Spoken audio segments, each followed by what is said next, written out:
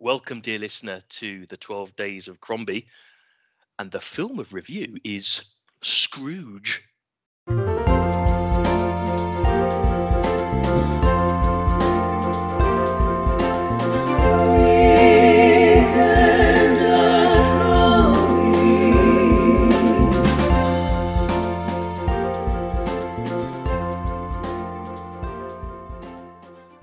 Good evening, dear listener. My name is Dr. James Evans, Esquire. Comfort comes from other sources, Ebenezer Scrooge. Thank you very much. And I am Hugh. Watch out for the rats, they nibble things. Here we are. It's it's our 12 days of Christmas. I was going to call it Crimbles then, but that's weird, isn't it? It's the 12 days of it's the 12 days of Crombie, of course, isn't it? It's Crombie. Crombie's 12 days. And obviously, we are going through 12 Christmassy films. It'd be a bit pointless otherwise, wouldn't it? We've reached, or have we reached? Because this could be the first podcast, couldn't it? We still reached if it's the first. We've reached probably the Christmas film, not this Christmas film, the Christmas story, if you like, the Christmas Carol by Charles Dickens. Yeah. This one is just, it'll feature in more than one of these episodes because this is really the bolted on. Well, this is Christmas it, story. It? This is it. This is the business. It's amazing how much of our modern idea of Christmas is born out of this story. We could have Dickens in general, I think. Yeah, we could have done 12 episodes just on different Christmas carols. Yeah, easily. We're not doing that. Please don't unsubscribe. But we could have done that. But we are doing more than one. We're doing more than one because you have to. Yeah, we do. But it is good. But what this particular one that we're looking at is the 1970 musical starring Albert Finney. So it isn't. It's not Alistair Sim. No. Which is 1950, I think. Which isn't a musical. It's not the 1933 version, and nor is it the Robert Zemeckis version from later, or indeed the Muppets one. But we may come back to that at some point. But no, this is the cartoon one with Kate Winslet that was absolutely probably the worst Christmas Carol ever made. Oh yeah, but it had a really nice song. I don't recall. What? How does that? Come on, sing it, Hugh. Here I stand alone with no weight upon my heart, and it will not go away. Oh, it's like Dickens is in the room. If that sounds bad to anyone, I clearly had to cut it for a copyright strike. So if it's just me warbling the introductory lines, it has a really powerful chorus. I will have to not look What if I had never let you go? And now I think about it, it was Kate Winslet doing a really good Michael Bolton. Look it up. Okay. If I stayed, if you tried, if we could only turn back time. And I think listeners are now wondering how on earth. In the house. Yeah, listeners are now wondering how on earth Hugh's Gilbert and Sullivan career never took off. It's amazing a copyright strike on something that's been out of production for. But look, for God's sake, we're not doing the Kate Winslet 90s cartoon, are we? We're doing 1970s Scrooge. Oh yes, that's what we're doing. Directed by Ronald Neame, starring Albert Finney. I mean, how much do we really need to go through the story? Well, buckle up because here's the story. It's Victorian London, and Ebenezer Scrooge is a moneylender who's rather grim and bad-tempered. He spends his entire time not liking things and being mean to people. It's Christmas Eve, and he particularly hates Christmas. He goes back to his house where his dead partner's ghost arrives and tells him he's going to be visited by 3 ghosts who will show him his past, his present, and the future. They duly do so, and he sees all the Christmases that he's in his past. He sees what's happening around him, and he realizes that if he carries on his way, it will end very, very badly for him. He wakes up and it is still Christmas morning. He has a chance to mend his ways, and he does mend them. He spends money, he dances around, and he's very nice to everyone. And that is a Christmas Carol. It is, yeah. I like the final scene where he goes back home and puts a Santa hat and beard on the door knocker. I like a lot of things about this movie, and this will come into the analysis of it. But I mean, that's this is a musical as well. Though, isn't it? Like, you can tell this is the interesting thing. It's called Scrooge. It's not called a Christmas Carol. No, it isn't. Even though the opening song is a Christmas Carol. It's literally they go and sing a Christmas Carol. There's going to be a lot of singing in this episode, I fancy. Great. So you'd think, given the opening song over the credits, which is a very nice song too, A Christmas Carol, it would be called Christmas Carol, but it's the 70s, and all the musicals just took one word, and they didn't put an exclamation after this, but generally the idea is you take one word and put an exclamation. So it wasn't Oliver Twist, it was Oliver, and it wasn't, and it wasn't, what was the other ones? It wasn't, I don't know, King Arthur, it was Camelot, and it, Cabaret. Cabaret, yeah, and even the worst one was they did a Robin Hood musical called Twang. Oh God, what's the one with Bob Fosse that he directed? That was Cabaret. Oh, no, Bob. Oh, no, the one about Bob Fosse. Well, that's Fosse. It wasn't called. It's about Bob Fosse. What was the Bob Fosse one about? Bob Fosse. Stop saying Bob Fosse. It's called Bob. The Fossmeister. Anyway, so it's clearly 1970s musical, and interestingly, it was a musical made for the movies, because it wasn't a musical on stage that then got translated to the movie. And you can almost tell this because actually one of the strongest songs in a musical would be the act one finisher, because you need to give everyone a really good act. If you see a musical, the act one finisher has got to be strong to basically get you back in after the intervals. You go have your journey, you think, oh, I'll come back in again. But in this, it's all the weighting is off. It's weighted towards a movie because you get the act one, you get the really powerful one at the correct place in the story rather than halfway through. But we're getting to the analysis here. We'll do that after the jingle. Before that, I want to have a quick few words on just A Christmas Carol in general.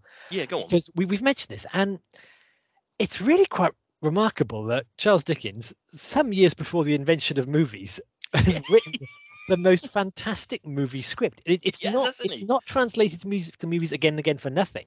It is not just because it's Christmassy. It is, you have a very strong central character with a very clear narrative arc that's very visible to everybody. You can see how horrible it is, and you can see how he changes, and you can see when he's reformed. You have episodic things that aren't too long, don't take too much time, that have very strong characters. You know, the ghosts are all unique, so you know where you are in each particular time. Again, it's got that redemption in it. It's got the great setting. So, like, if you were to turn this into a script, it's perfect. It's perfect. And I always think, the structure of the story it's beguiling, and it's absolutely ripe for a script to be written. And fair enough. And also, you can transplant the story of A Christmas Carol to different contexts as well, and still maintain the central view. And yet, actually, I think the interesting is the how good it is actually the more you move away from The Christmas Carol, the worse the movies generally are. I agree with that as well. You can make a musical about it, but it's still the same story. You can put Muppets in it, but it's still the same story. But like I say, when I mentioned the fact that the Kate Winslet one really brought the love story to the fore and invented two mice to be the main characters, it goes awful. And it's whenever you deviate, because they think, and actually a lot of the Christmas carols go wrong because one of Scrooge's past is he sees the love that he lost when he fell in love with money instead. That's right. Yeah, and they always try and bring her back in terms of like, that's clearly what the story's all about. His lost love. It's not. I mean, it's not about his lost love. It's not about that, is it? At all? It's about his shriveled heart and his constipated humanity, if you like. And this film does that really well, actually, doesn't it? Because it's one of the it's a faithful adaptation as well, isn't it? As almost much word for word in some places. Actually, I think that's to its credit as well, because the scenes where he is obviously in love, and the scenes where he is obviously impatient and out of love are quite well done, to be honest. I think I think that's really good. Right, so we're gonna take a break then, because we're now getting into analysis. We are, aren't we? So join us after the jingle. We are going to jump right into Scrooge. Heck.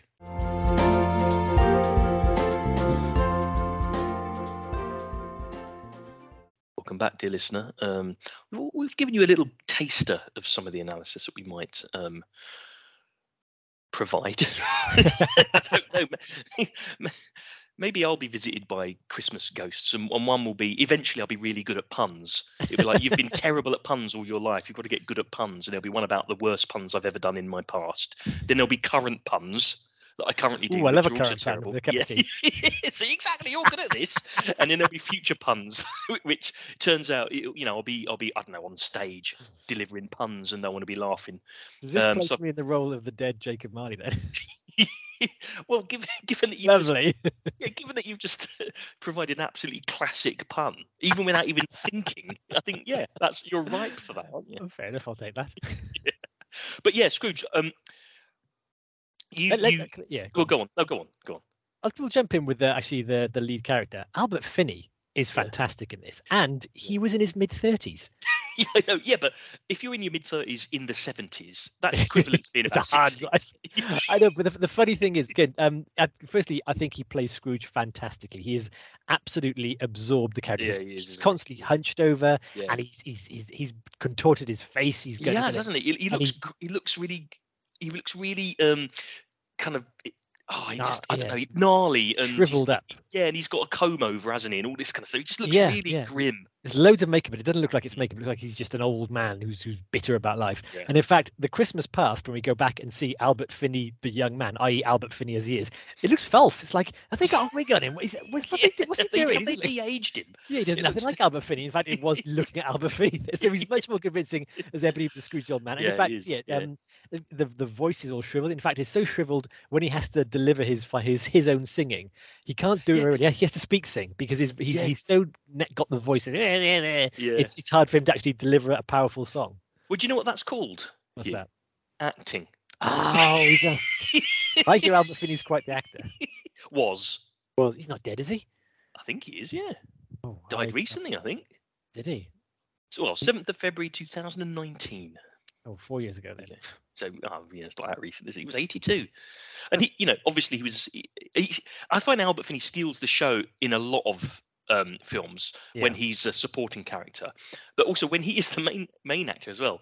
No one else steals the show. It's all him. So I think whenever he's in a film, he is the actor. He is the figure, isn't he? He does command. He commands the camera completely. And because I was thinking, because when he was in Annie, he had a really powerful voice. He can really belt it. He can really belt them out. Yeah. But in this, he's doing that kind of the what is it? The Rex Harrison speak sing because he's playing a wizened old man. But he's fantastic. He's playing it really. He's playing it.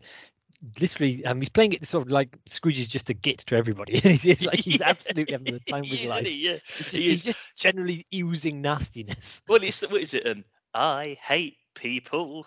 People hate me. It's really good. And his mannerisms introduction to that. Yeah, his mannerisms was fantastic because everything he does, emphasizes his miserliness. Like he's lighting the candle, and then he snuffs the taper and smooths it out and puts it back. It's like I'm not going to waste a minute of this. Put it back in the back. Don't waste it. Well, almost the opening scene of the film is him counting his pennies in the shop, isn't it? Really carefully and getting annoyed at the singers outside. It's really good. I mean, I recall we last saw Albert Finney in a Weekend at Crombie's film in The Duelists, and he only had it was about a 5 or 10 minute role as one of the kind of captains or the lieutenants and he absolutely stole the film in that one. So he's the best thing about the film, and he's only in it for about 10 minutes. So there you go. Brilliant. So Albert Finney, fantastic lead, and maybe the reason why this film is so beloved because I think so. He absolutely nails it. Well, and also the best Hercule Poirot as well, I'd say.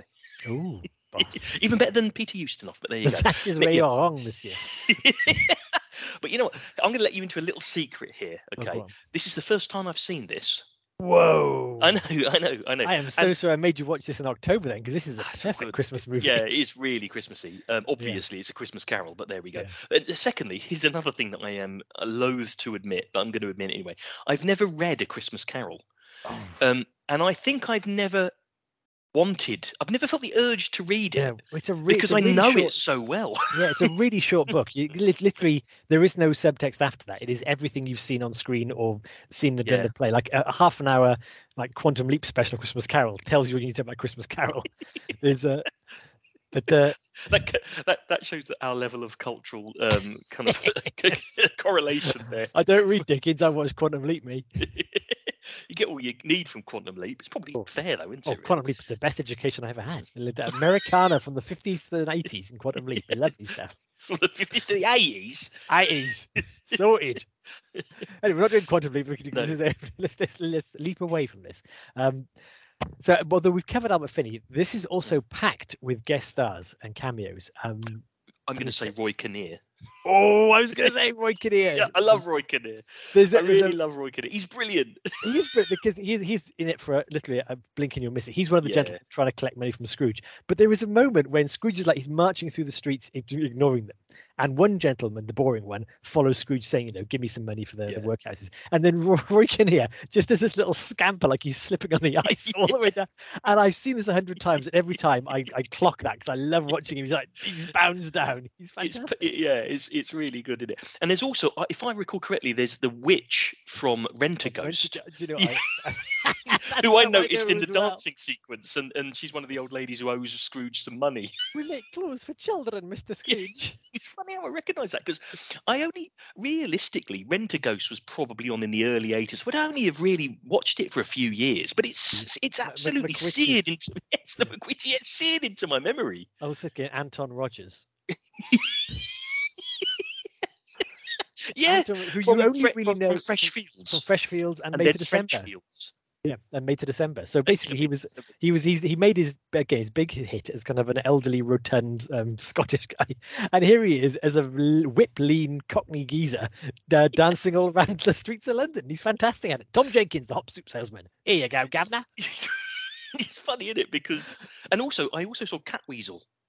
You saw Catweasel? Yeah, the toy shop owner. Oh, that's Catweasel. Yes, Catweasel. Now, I would appreciate that anybody who isn't in their 40s and British will be completely oblivious to everything we're talking about. Because when we talk about being stacked with stars, we're talking about Catweasel, Anton Rogers and the Witch from Rent-A-Ghost. This also has Alec Guinness, Edith Evans, and Kenneth More. It does. It also has those people in it. But that's where I think a film like Scrooge is nostalgically brilliant as well, and not purely for it being a story about A Christmas Carol. And this is maybe where my ultimate kind of scoring of the film comes in as well, because it reminds me, I've not seen the film before, but it reminds me of something comforting about my childhood, of which partly it's that quintessential Christmas. Don't mean quintessential Christmas film, but that quintessential Christmas feeling that was created by Dickens in this story. But also that comfort and really happy memories of watching really rather bad British sitcoms on a Saturday evening with my mum and dad. Catweasel wasn't a British sitcom, I guess, but it was like a children's program that was made in the 70s, but must have been repeated all the way up to the 90s. And it had Una Stubbs in it, didn't it, as well, I think, if my memory serves me right. Possibly. But anyway, it's just films, TV programs like Fresh Fields, Made to December, Catweasel, Rent-A-Ghost. All of those things. If I watched them all now, they'd be terrible. But I've got a lot of love for them. And this is a step above the quality of that, don't get me wrong. But it falls into that same box. Yeah. We'll come to the Christmas stuff at the end, because we'll round its Christmas thing. I would say, though, again, to think about its production as a whole, it's really strong as a musical. It's got some absolute bangers in it. It does. It's again, it starts off with The Christmas Carol, which is a lovely little kind of choral piece. Then it goes into kind of the I Hate People. You got Bob Cratchit. You have Bob Cratchit and Tiny Tim, who I think you can really walk the line of saccharin with that pair, because Bob Cratchit is just universally nice, and Tiny Tim is even more sweet and that kind of stuff. But I think that's the point of it, though, isn't it? Yeah, but I thought that they played this so well, actually, because you really felt that Bob Cratchit was loving Christmas and liked sharing it with his kids, and even Tiny Tim when he sings "A Beautiful Day." When you know what's down the road for Tiny Tim, it's quite heartbreaking seeing him sing his little song. And then the future, the Ghost of the Future thing, when you see again just Bob Cratchit by the little graveside, having a chat with him, it's heartbreaking. It's literally heartbreaking, because he's just talking away, and you just know that he doesn't want to leave Tim alone on Christmas. And I'm well enough to think about it now. I thought the actor playing Bob Cratchit really did it well, because it's almost like it's harder to get the nice roles right in this, because it's easy to be the ghost because they're larger than life, and it's easy to be, and not easy to be Scrooge. It's not easy, but not easy. you can act over the top, can't you? It's quite Yeah. fun, I would Yeah. imagine. And Scrooge again, he's you know, Aberfin does a hell of a shift, but Scrooge is always good to watch. But I think getting the Bob Cratchit right is good, because I also think actually that almost one of the weakest characters in this is nephew Fred. I thought the actor was definitely playing it like Panto, and Fred as a character in the film is actually not very interesting. He's the only character who is either not a ghost or not kind of intimidated by Scrooge. Yeah. Scrooge is bullying everybody or being mean to everybody, and he's not really being mean to Fred. It bounces off Fred, so there's no real skin in the game for Fred. I'm saying just having a person for Scrooge to visit and therefore have a family, which again is a wonderful moment when Scrooge is reformed at the end, and he says to the door knocker that transformed into Jacob Marley, "I'm going to have Christmas dinner with my family," and that line. And that's it. That's heartbreaking. It is heartbreaking, isn't it? And it's the way that Finney plays that as well, doesn't he? Because he's not at that point. He's just gone through this incredible reprise of I Like Life, hasn't he? The song that was in it a bit early.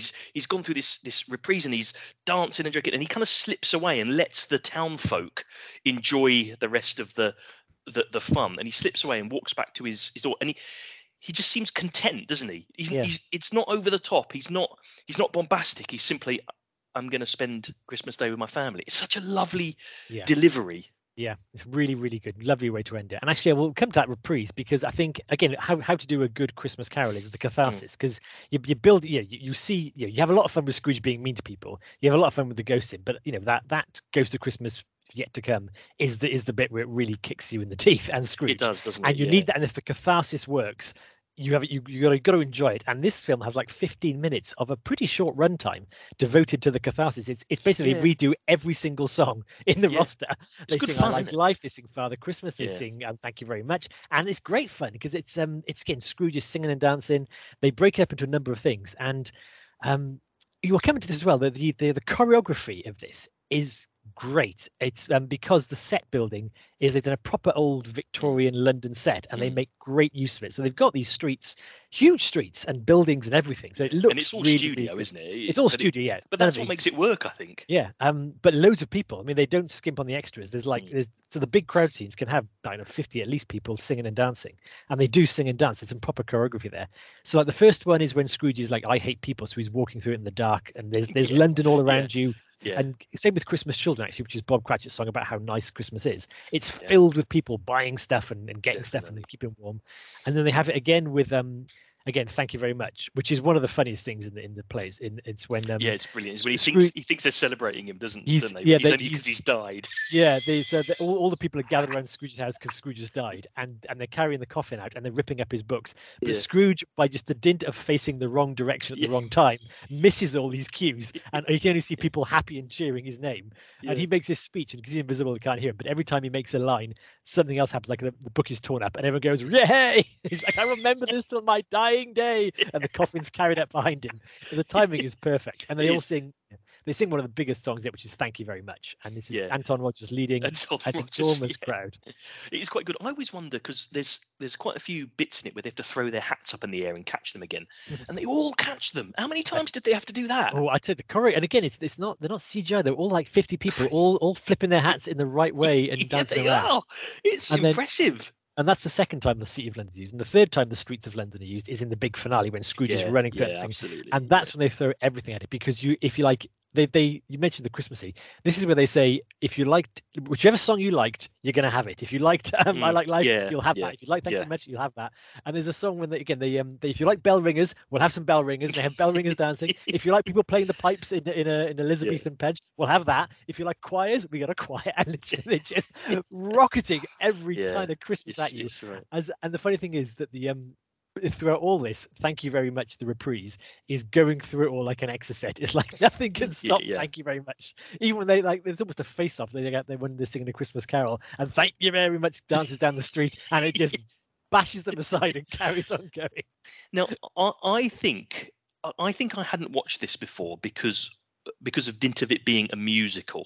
Okay. I mean, that's ridiculous, isn't it? But I just thought I really find it not irritating, but I wouldn't be able to engage with it as much. And I'll be completely honest, the first 10 or 15 minutes of the film, I thought this isn't going to work for me. I wasn't so keen on a Christmas Carol song. I thought, oh God, it's got these children, these acting children that are really over the top. It had an element of Newsies in it for me, which I was beginning to recoil against. It was the Father Christmas song, was it? It was the urchins singing the Cockney urchins, Father Christmas. Yeah, that is exactly the point where I was thinking to myself, I'm going to have to get through this rather than enjoy it. I really did think that.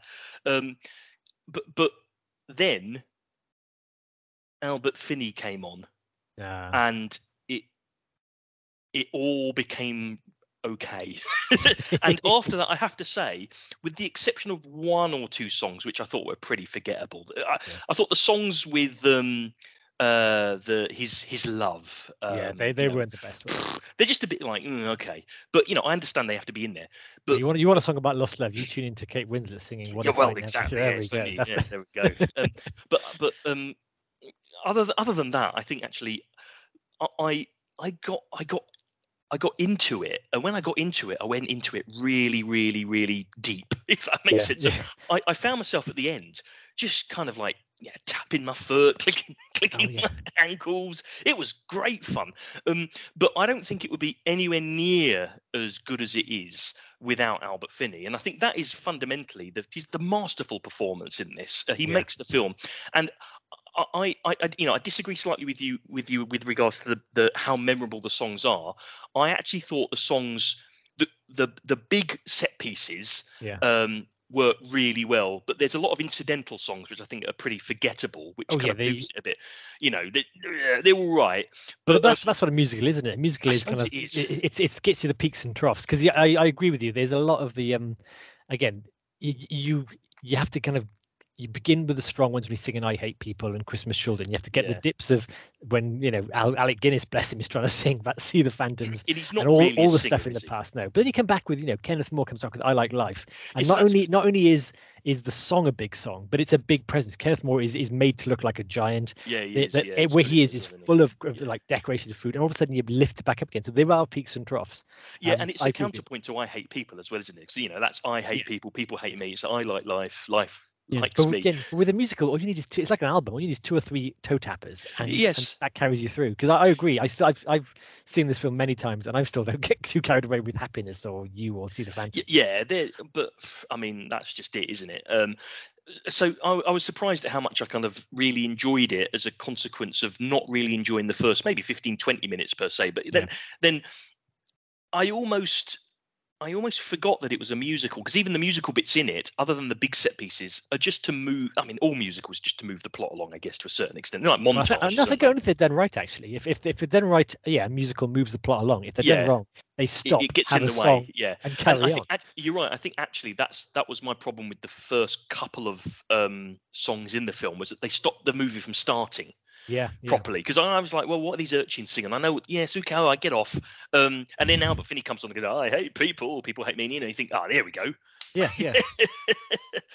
So that's good. So there was a lot of that in it. I thought I wasn't going to enjoy it, and I was actually pleasantly surprised at how much I did enjoy it, and I enjoyed it a lot.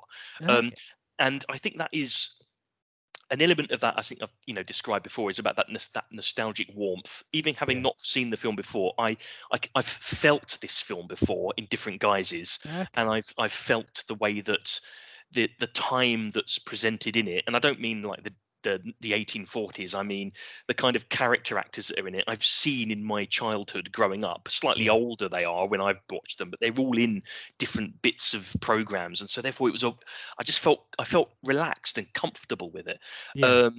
And it is the quintessential Christmas story. I mean, it's not my favorite Scrooge adaptation. That for me, that would be the 1951 version with Alistair Sim. I think that is absolutely brilliant. Also because it's got George Cole in it, which is also really good, and Mervyn John's, fantastic. So that's my favorite adaptation. But probably because it's I don't think it's a closer adaptation. I actually think that this musical version is the closer adaptation in some respects. The 1950s version is a little bit more theatrical. It's more serious, I think, as well, even though it's got Alistair Sim in the lead. But I just like the gravitas of it, I guess, really. But I have to say, if I was coming to Scrooge for comfort and for oddly, if I was going to watch something on Christmas Day, it would be the 1970s film. If I was going to watch something just because I like the film, it would be the 1951 version. So that says something about how festive the film made me feel. Okay, it's interesting. Yeah, so I think this was the first Christmas Carol / Scrooge I ever came across. In terms Really? of maybe, it was the first ever. Possibly Mickey's Christmas Carol might have been it, but I remember this being the first one. So now, whenever I watch another adaptation, I was just like disappointed they're not singing. To me, it's like why is this singing? It almost makes me think that A Christmas Carol, the actual original story, was in song. Doesn't it? It feels like it, but I think that's the beauty of the novel again. Like you spoke earlier about it being the perfect script for a film. It's also it's the perfect script for a musical as well. Yeah, isn't it? He meets people who break into song and move things along. I think again this was made in 1970, so you're not going to get the best special effects here. And I think probably one of the standout ones is when he sees the ghost of Christmas yet to come, who then he sees him, he's cloaked, he's hideous, and then he appears as a skeleton, which scares Scrooge. The skeleton is awful. It's just really bad. It's scary, but it's awful. But there's some other things in it I thought are really well done, like the point when because this is the famous bit in the book when the door knocker becomes Jacob Marley. That was quite a nice kind of fade in, fade out. And there's and then a ghostly hearse rides past Scrooge in his own house to build up the tension, and it's really quite good. It's all blue and wobbly. It's like it's well done with what they had. I think in some respects, kind of very early attempts at special effects, and 1970s isn't early for special effects development, don't get me wrong, but I think almost in kind of fantasy and kind of scary films, and I think Christmas Carol has ghostly elements to it, obviously.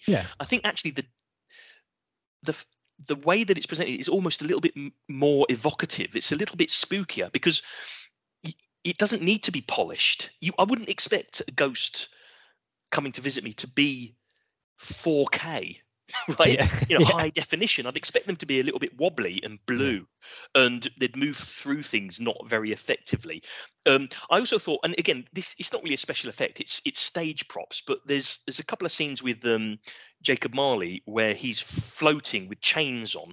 And I think that's really effective as well. Even I know what it is. It's just he's just got strings attached to him and stuff like that. But it's the way the ropes move, the way the chains move. I think it's just really clever. It works. It doesn't need to be more clever than that. It's effective. Yeah, I agree. I think I thought again, Alec Guinness is good makeup. He's got he looks the part. He's got the kind of the that his chin is tied up like they did with corpses in the old he's in all clothes, and he delivers a very good Jacob Marley, because it's an interesting part, Marley, because Marley is clearly as evil as Scrooge, but he's there to deliver him a boot. So he does a quite a good detached yet I'm in pain kind of thing. Yeah, that's right. And you're right, because he is basically Scrooge. Isn't he? He's just his time ran out, didn't it? Basically, his time ran out, and that doesn't change. He's still condemned. Like he's condemned. He's good. So that's again. There's other movies I think that try to wrap things up neatly. They bring Scrooge's lost love back. Jacob Marley's redeemed. It's like no, it didn't happen. It's like I mean, that's fair enough. Do that, but then don't call it A Christmas Carol or Scrooge. It's just another film, isn't it? Just call it something different. Have the conviction. Have conviction that your story is strong enough to hold up. Don't call it A Christmas Carol and then make it not A Christmas Carol. Or do A Christmas Carol adjacent, which is kind of A Wonderful Life. It's that is exactly it. I completely agree. Make something that has the same kind of sentiment. The redemptive sentiment. Yeah, absolutely. But it not be A Christmas Carol, because in all intents and purposes, it's why are you going? How and why are you going to improve on A Christmas Carol? Why are you going to do that? You can't, can you? Yeah. So don't try. Just the only reason why you would remake A Christmas Carol again is kind of to update it in the terms of the cultural context and the technology that we have, right? Yeah. So, this 1970s version of Scrooge, I think, is a very, very high watermark in the kind of Scrooge films that we have, right? Or Christmas Carol films that we have. That's fine. However, if my 6-year-old watched it, I can imagine him being quite bored, or just maybe not bored is the right word, but just not engaged with it enough. However, if this was made in 2023 and it had a similar effectiveness and a similar kind of approach and feeling to it, he'd probably love it. Well, let me stop you there then. in 2022, Netflix made Scrooge: A Christmas Carol, which is the CGI version of this movie.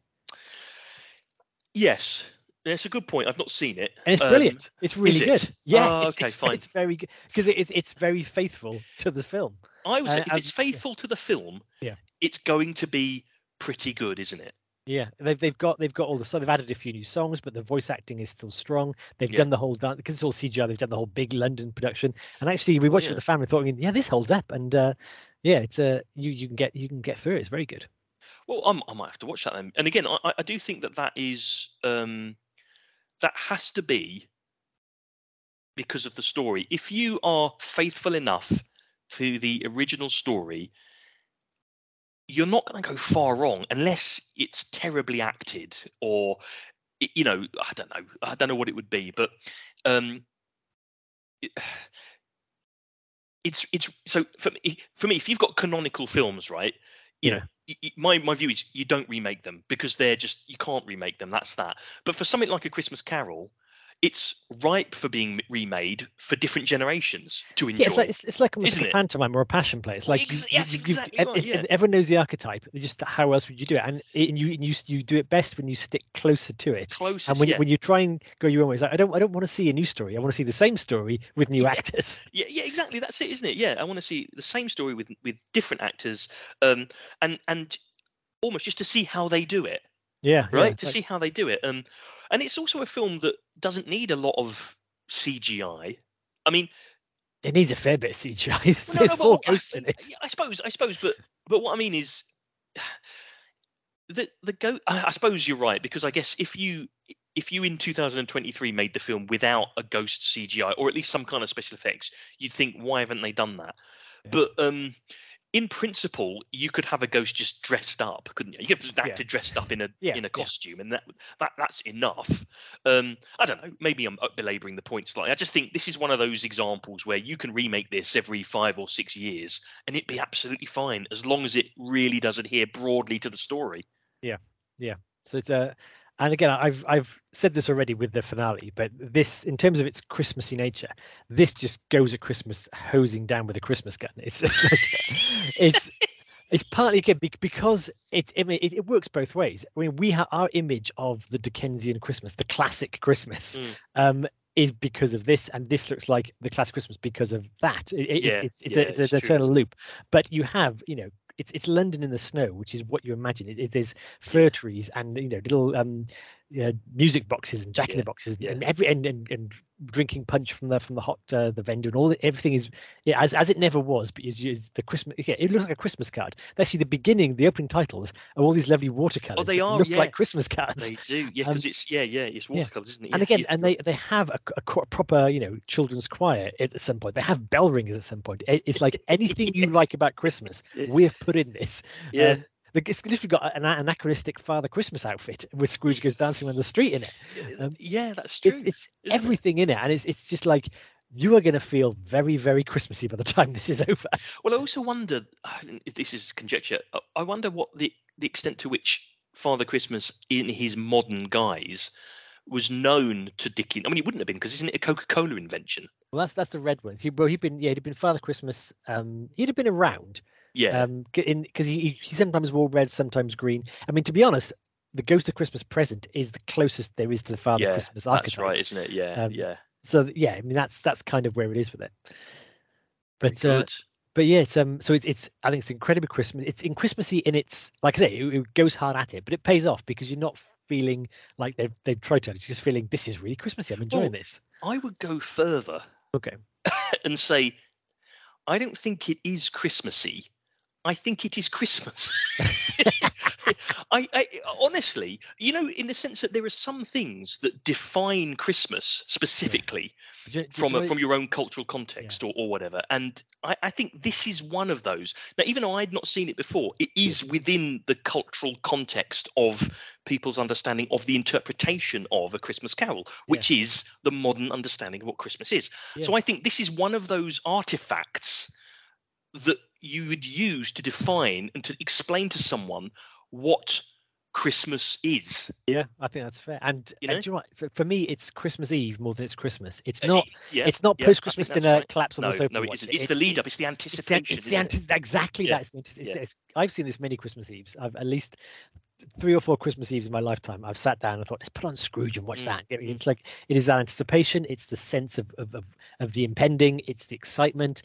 It's all the food is all prepared and ready Yeah, for it. that's exactly what I mean. Yeah, this is on a par with a Christmas tree or turkey. Or the family coming, or Christmas hats, or crackers. That's what this and Scrooge. This film, this is what it is. So I don't think you. I don't know. This is like 100% Christmas. This is the essence of Christmas, right? And why can't a film be as important in understanding what Christmas is than a pop song that's the essence than of a pop Christmas. song, for example? Yeah. Or a physical artifact like a bauble. Yeah, Right. absolutely. So with that, then you'll remain in suspense as we give it its marks out of Christmassiness.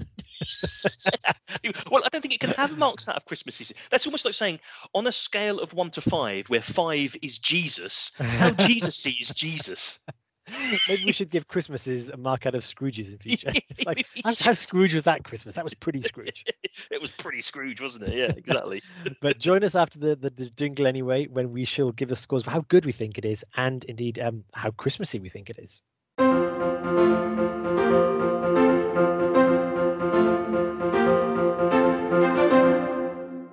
Welcome back, dear listener. Well, I mean, we've fallen into the Christmas vortex, haven't we? We're trying to climb out, but here we are, nevertheless, wallowing in all things Christmas. And I mean, look, it's festiveness, Christmassiness, and quality. Hugh, you go first. I'll go first. Out of 5 disembodied Crombie heads, how Christmassy is the film? No, it's quality then Christmas. I'm giving it quality first. Okay. In terms of quality, and I have, I'm unabashed, absolutely love this film. I've seen it so many times. It has a very special place in my heart. So that's going to tilt my score. Yeah. I don't even know if it's the best Christmas Carol adaptation I've seen, but it's fantastic. I mean, it's got everything I love about the songs, the acting, the spectacle. It didn't hang around too long either, which is always a plus in my book. Yeah, that's true. It's 5 out of 5 for me. It is absolutely fantastic. I wouldn't change a thing, apart from Fred maybe. But it's sorry, Fred. It really is a near perfect movie. It's absolutely great. And in terms of Christmassy, as we've said, it is exploding with Christmas.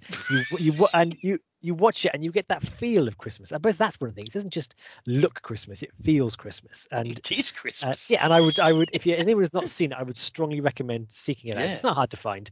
Well, no. So there we go. 5 and 5 for me. Oh wow, blimey, that's good, isn't it? Quality for me.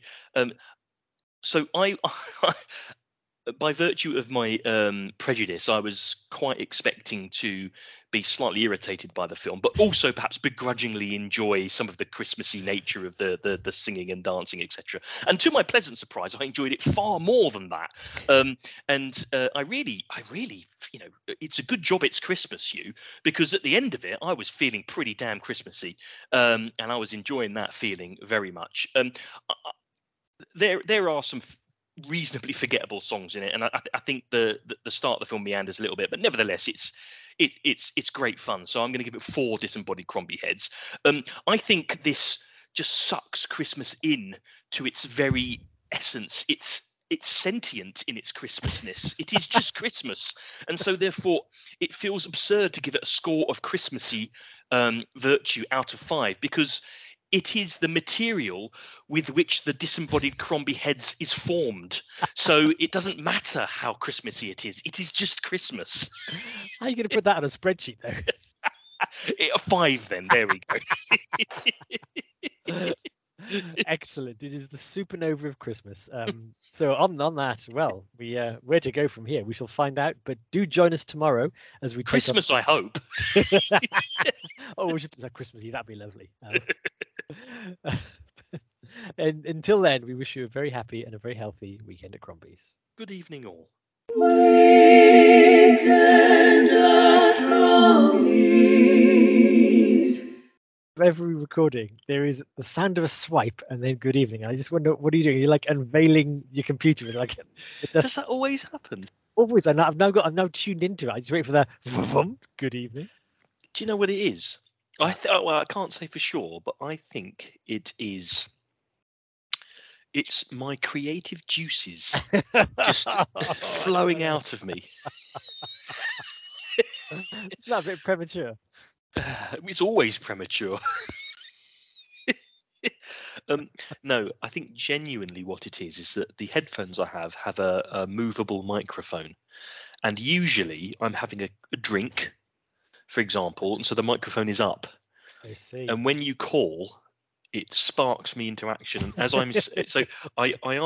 answer the call and lower the microphone at the same time. I see. So no, in case I hang up and you lose the call, you've got to answer the call right away, and then you can prepare the microphone. Exactly. That's Okay. exactly it. So that's what it is. The I mystery presume solved. anyway. I mean, I did wank as well, but, but I don't think it'd make that noise. Be more squidgy. Bubbly, you know. I can't even use this as a cutscene. How are It doesn't you mind. doing? I do remember that a man walked into a bar and he was looking in a rough way, and he asked for a drink, and his hands were shaking, and the bartender said, "What happened to you?" He goes, "Oh, I was on my way here, and I got jumped by two men." And the barman goes, "Did you knock one out?" And he goes, "Well, I tried, but it was hard to concentrate."